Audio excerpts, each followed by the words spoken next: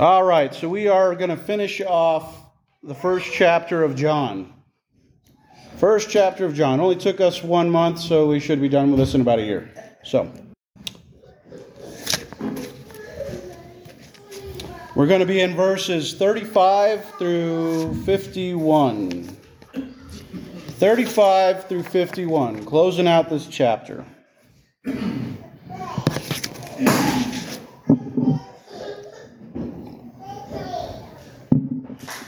All right, I'm going to read these verses real quick.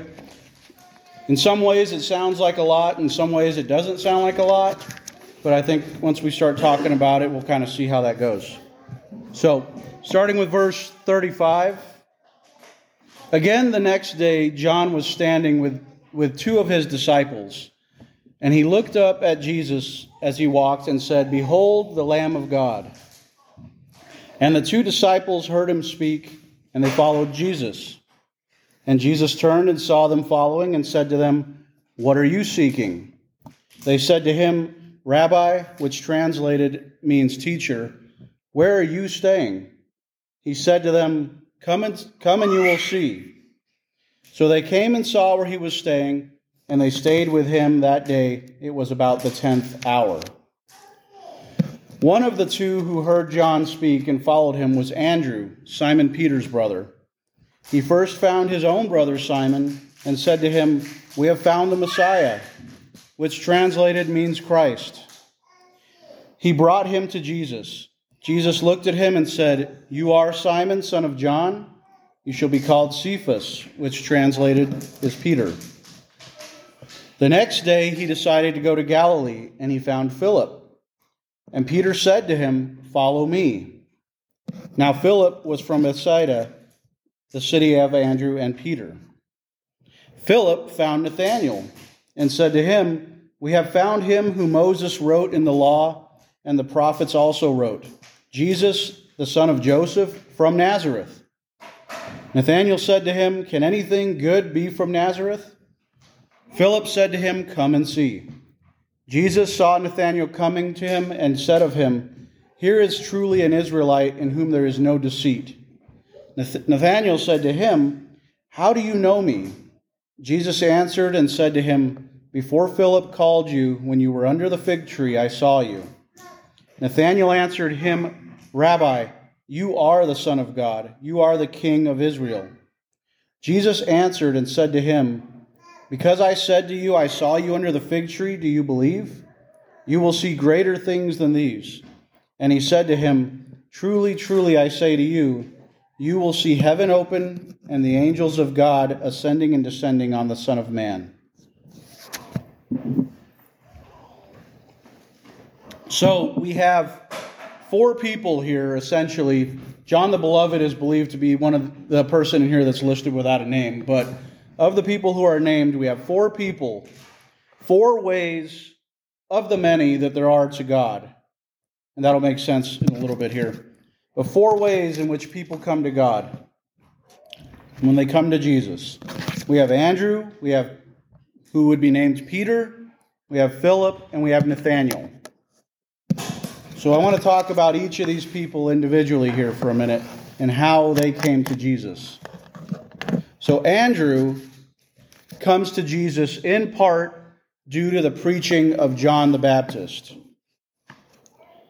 This shows the importance of preachers, that biblical preachers such as John the Baptist lead people to the truth.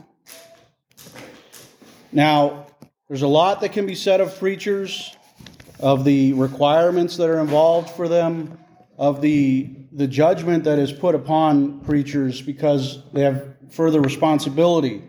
But I don't know how long I'll do this. Maybe it'll be another 2 minutes. Maybe it'll be another 10 years. But what I hope is that when you do remember back, even with all my flaws, which are many if we want to list them, that hopefully I've pointed you in a biblical direction. Hopefully I've pointed you to Christ every time we sit up here on Sunday. Because that is the goal. That is my goal, and I believe that is the goal laid out in Scripture, such as what John did for Andrew here. So John was constantly saying, "Here is the Lamb of God." And Simon heard him. And so when he did finally see Jesus, he said, "I'll see you later, John. I'm going with this guy. This is the guy you were telling me about. I'm with him." So he goes with the only one who can take away sin. He follows Jesus, and Jesus knows when a soul is longing for him, because if you notice, he turns to him. He turns to him. Jesus knows when a person is longing to be with him. And he says, "Behold," John says, "behold the Lamb of God." Like you said, this is the most important thing that appeared to be on John's mind all the time. Every time he saw Jesus, this is what he said: "The Lamb of God who takes away the sin of the world." So, Jesus says, what are you seeking? What are you seeking? Also in this, he directs them to come and live with him. It's not enough to just turn to Christ when we need him. It's not enough to just go to him when we are longing for something that we are short of in this world. Christ is saying, "Come and lodge with me, come and live with me." That's a 24-hour, 7 days a week, 365 kind of deal. And when we see his lodging, we know that he wasn't living in a castle. He wasn't living in some extravagant circumstance. And so we know that that is not what the Christian life is about. We know that we're not going to be all about the worldly gain when we come to Christ. We know it's about the peace that we get from him, the reassurance of salvation that cannot be pulled from us by anybody, the adoption into the family of God. So in the discourse between the soul and Christ, it is Christ who begins it. When he asks you, "What are you seeking?" It's not just a casual question that he asked of them. It's not just a casual question that he asks of us. He asks us, what do we seek, both in the short term and in the long term? Do we have a real desire for the Lord, or is it just a Sunday thing that we do so that we can say that we are Christian? Or is Christ filling that gap in our heart and in our soul that only he can do? Have we put him there, and do we worship him?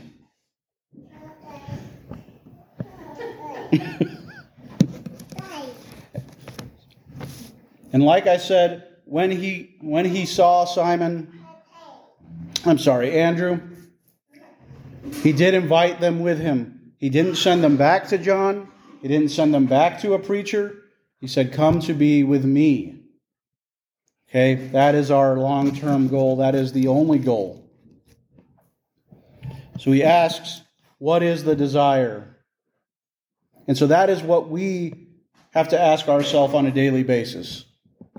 At some point during the day, it's really good for you to ask yourself, what are you seeking? What do you desire? Because it will show who you're serving. Are you serving mammon? Are you serving the world? Are you serving Christ? And it's between you and God. It's nobody else's business. So they stayed with him all that day because they were seeking him. Now, Peter comes to Christ in part because of the witness of his brother. His brother wanted Simon at the time, to meet Jesus Christ. Now, this is something, obviously, we've talked about a lot. This is in the same way that he wanted his brother to come and meet Christ. That is the same desire that all Christians should have, especially of their family. Not limited, but especially. Who doesn't want their brothers, their sisters, their mothers, their fathers to come to Christ, to tell them about who it is that they have come to know, especially when a new convert comes to the faith and they have all that zeal. They want to share it with people, and they should want to. Or do they come to them and go, "Hey, I started going to this church. It's pretty cool. You know, it gets me out of the house on Sundays. People are pretty nice." There's a difference between that and wanting to share Christ because you know the salvation that is involved when you come to him. That's what was going on here when Peter had his brother drag him to Christ, essentially, to say, look who we have found. This is how most people come to the faith when you look at it historically. There were preachers, there were evangelists, and they proclaimed Christ, and people listened. It's not enough to just say, oh, the Bible is available in all these stores. It's the most printed book of all time. They'll get around to it when they get a chance. You have to tell somebody. We have to tell somebody. Everybody needs an Andrew. Whether or not they accept it, that's on them. But everybody needs an Andrew to tell them the good news. So here Jesus tells Simon, he says, your name is going to be Peter, which we also know is a way of saying stone. So this is a sign of how adoption into the family of God changes us, and it points to the direction that we have to attain, that we should want to attain in the manner of our faith, that we want it to become a rock, that we want it to become a stone. Some people would say that Peter was called rock because of his hard-headedness, or because of maybe his determination after Pentecost. It really depends on how you look at this, but I think that it is pointing towards the fact that Peter would come to the point where he had a steadfast faith that was not a squishy faith. It was like a rock, and when the world would start pushing, he would push right back with godly principles. That's what we are looking for.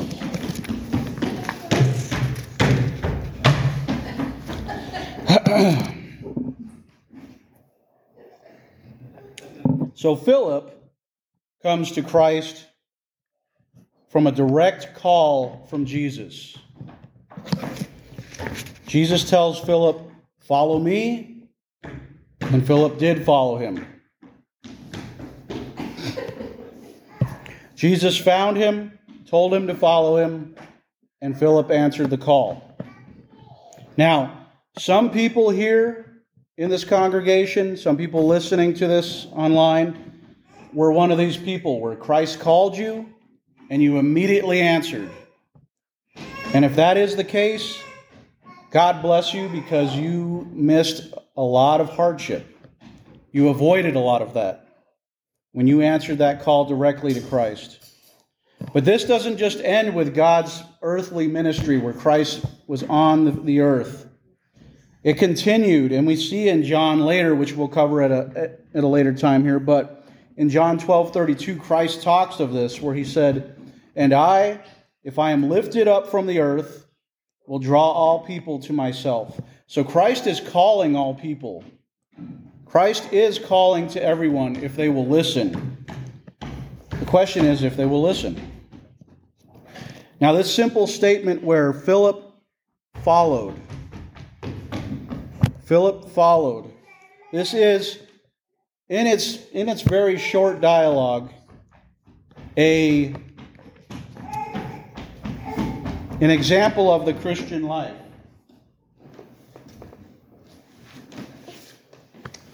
It's an example of the Christian life because in following Christ, we devote ourselves to His Word. We devote ourselves to His conduct. We devote ourselves to Him, to His path. And Philip was able to do all this without going to seminary. Philip was able to do all this without going through catechism. He just decided to follow Christ. It's that easy. It's that easy when the faith is there. That's a very interesting way that Philip came to Christ, because it's so hard, I believe, to do for a lot of people, including myself. Now, let's talk about Nathanael for a second here. Nathanael's the big one here. Nathanael comes to Christ in the face of prejudice. Yes, he was prejudiced in a way, not in the way that we think of prejudice, but in his personal encounter with Christ, he sees that his prejudice was wrong. He was invited by Philip, so Philip is already evangelizing, saying, come and see Christ.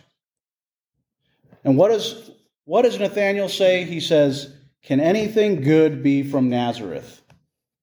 Now, I'm not an expert on Nazareth by any means, but from what I do know, Nazareth was a small town, maybe a couple hundred people at most. Some people say it might have been a bit of a ghetto, okay? So if you were from Nazareth, you didn't have a good reputation. It wasn't a boasting point to say, this is where I come from.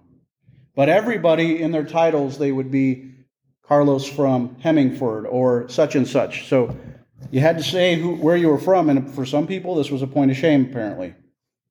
So Nathanael rightly goes, well, what good is going to come from Nazareth? So he responds with a prejudice because he's not seeing that God can work wherever he wants to work. So this is also an example of bad information, of how bad evangelizing can hurt the people that you are speaking to if you don't come to them with truth. Because where was Jesus from? Bethlehem. He was born in Bethlehem. So they didn't know. They didn't have the right information. They said, hey, this guy from Nazareth, this is the Son of God. And rightly, some people are like, well, are you sure? Because we don't know of anything good out of Nazareth. And the scriptures say that that's not where the Messiah would come from. So Nathanael was not just being a bigot about Nazareth, or maybe he was. It's one of two scenarios. Either he was reading the scriptures, which it sounds like he was somebody who did, and said, well, the Messiah can't come from there. How can this even be? I don't believe it. Or maybe there was a little bit of that tainted view of the city as well. So this is what was going through Nathanael's head as he's told, come and meet the Christ. And this is why, like I said, good information is needed. People need to know God when they evangelize for him. So, he objects. He objects rightly so for at least a minor part here. But he didn't just object and walk away, go, I don't believe you, I don't need to hear about this right now. I'm busy, got better things to do. He came and saw. He came and checked it out for himself. He would examine it himself. He would meet this man. And Christ says as he comes up, here is an Israelite in whom there is no deceit, meaning that this is somebody who doesn't lie to your face. This is somebody not with a facade of who he is.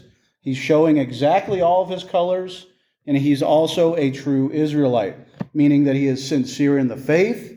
He's studying the scriptures, and he has no deceit towards man or God. So Christ really gave him quite the compliment, even though Nathanael did not exactly return the favor in the beginning there. Now, this was also possibly for the Pharisees to see, because they were not the true Israelites anymore, and Christ is saying, look, here is a true Israelite, somebody who really seeks after God. And he tells him, he says, before Philip called you, when you were under the fig tree, I saw you. Now, when I first read this a long time ago, I thought he meant he was just sitting under a fig tree. And he could have meant that. We have to be honest and say that he could have meant that. But back in that time, like I said, society's different, words change, the things that you say, sayings change. To say that somebody was under the fig tree also was verbiage that meant somebody was meditating on God's word. I don't know why it meant that, but it did. So, when he said this to Nathanael, was he saying, hey, I saw you earlier today or yesterday when you were under the fig tree? Was he saying, hey, when you had that major revelation recently when you were reading my word, I was with you, I saw you? It could have been either of these, perhaps both. Maybe Nathanael had a major breakthrough in his relationship with God, and Jesus said, hey, I was there with you. Very well could have been the case. So, that is a major point when we're reading this, is that Nathanael had great discernment because he was under the fig tree, because he was constantly in God's word, seeking God. And that's why he had these questions when Christ came up. He didn't just automatically accept him as the Messiah. He asked a question. So Christ tells him, you're going to see greater things than this. Now, Christ was talking directly to Nathanael here. Was he talking to Nathanael only? Was he saying this to him for us? Probably a little bit of both. But we know that he says to him, Nathanael, you're going to see greater things than these. So if you know me just through the meditation, you're going to see my ministry. You're going to hear my word. You're going to hear all of these things and see all these miracles that I have to do. That's why when we come to know Christ, when we come to know him on the cross, it doesn't end right there. We know that we will eventually see him on his throne when we cross the veil. But even before then, when we come to Christ, our life changes and things are revealed as we go through our life. Greater things come to us. Greater things are revealed to us. So the gospel is a treasure in that way because it's constantly revealing something new, something greater, because God is not limited in the great things that he can do for us.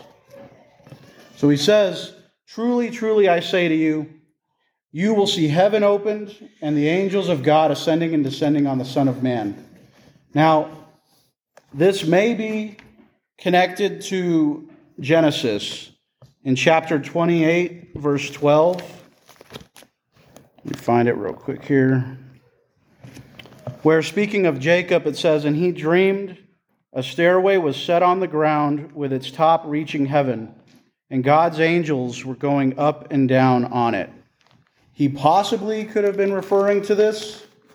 Perhaps Jesus was referring to how he would be the mediator between earth and heaven.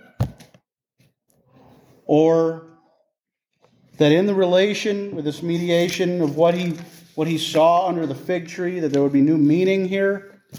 So a lot of people say that it was probably talking of Christ's transfiguration, which Nathanael would be witness to. But others have said maybe it's the second coming. It's kind of a vague thing that he says to Nathanael here. And what you think that it means, I think we could probably ask a couple different people and get a couple different answers. But all of those things are possible. But we do know that Christ is now our mediator between earth and heaven. That's why he had to come down to take on a body. Now, Nathanael calls him the Son of God. He is immediately putting him on high. He's immediately raising Christ up. Christ comes back, if you notice in the narrative. He says, truly, truly, I say to you, you will see heaven opened and the angels of God ascending and descending on the Son of Man. So he doesn't repeat what Nathanael says. He says the Son of Man. He shows Nathanael that, although, yes, Nathanael, you are right in calling me Son of God, he's linking, and if you ever get a chance to read Daniel 7, he's referring back to Daniel 7, and he's showing his humility in what he's done already just by taking on a body, but also what he will do. He's showing his humanity, which he has added to his deity by taking on a body, and he is showing the humiliation of what's going to come. What we read just earlier for the communion. No water, thank you. So as we said in the beginning here, we saw 4 people. We saw 4 ways that they came to Christ. You may not have come to Christ in these ways, and that is okay. Maybe you had 1 or 2 of them. Some of us need a little more work. I heard the preaching of John the Baptist in my life, not from him specifically, obviously, but I heard many people preaching these things, preaching the gospel to me, and I said, no thanks. I don't need that. I'm a little busy. I've had close witnesses with people who were very close to me in my earlier years, who told me of Jesus, and I said, I don't really need that nonsense right now. I got other things going on. Can you leave me alone? So I made the blasphemous biases. Any objection that somebody has made about Christ, any slander, I have said it, and I have, although I shouldn't, I have extreme shame for the things that I have said. And we continue to mess up as we go through life because nobody's perfect and we repent. But I was anchored in rebellion, so I did not answer any of those calls. But it was when he made his call to me when I heard his call that I knew immediately. And maybe this was how it was for you. Maybe this is how it's been in your life. But I knew immediately when I heard his call that, oh man, I'm in trouble and I need him now, or everything is going to go down and down and down, and I have no future. Not just in the cross, but on my daily life. So maybe that's how you came to Christ. Christ puts up with a lot of things from us, especially me, when we stop listening to his Spirit. But we know, based on the Scriptures and based on our experiences in the gospel, that he has grace upon grace and that we repent of these things. So God blesses us. Some of us with that quick route. Some of us, we take the long road, get a few bumps on our head for doing it. But he blesses us with choice. He loves us with his work on the cross. And he calls us to him all the time if we will listen to him. If we will listen.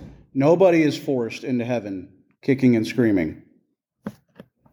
So at the end of this day, when you go and you're closing down for the night, I ask you to maybe say a little prayer, okay?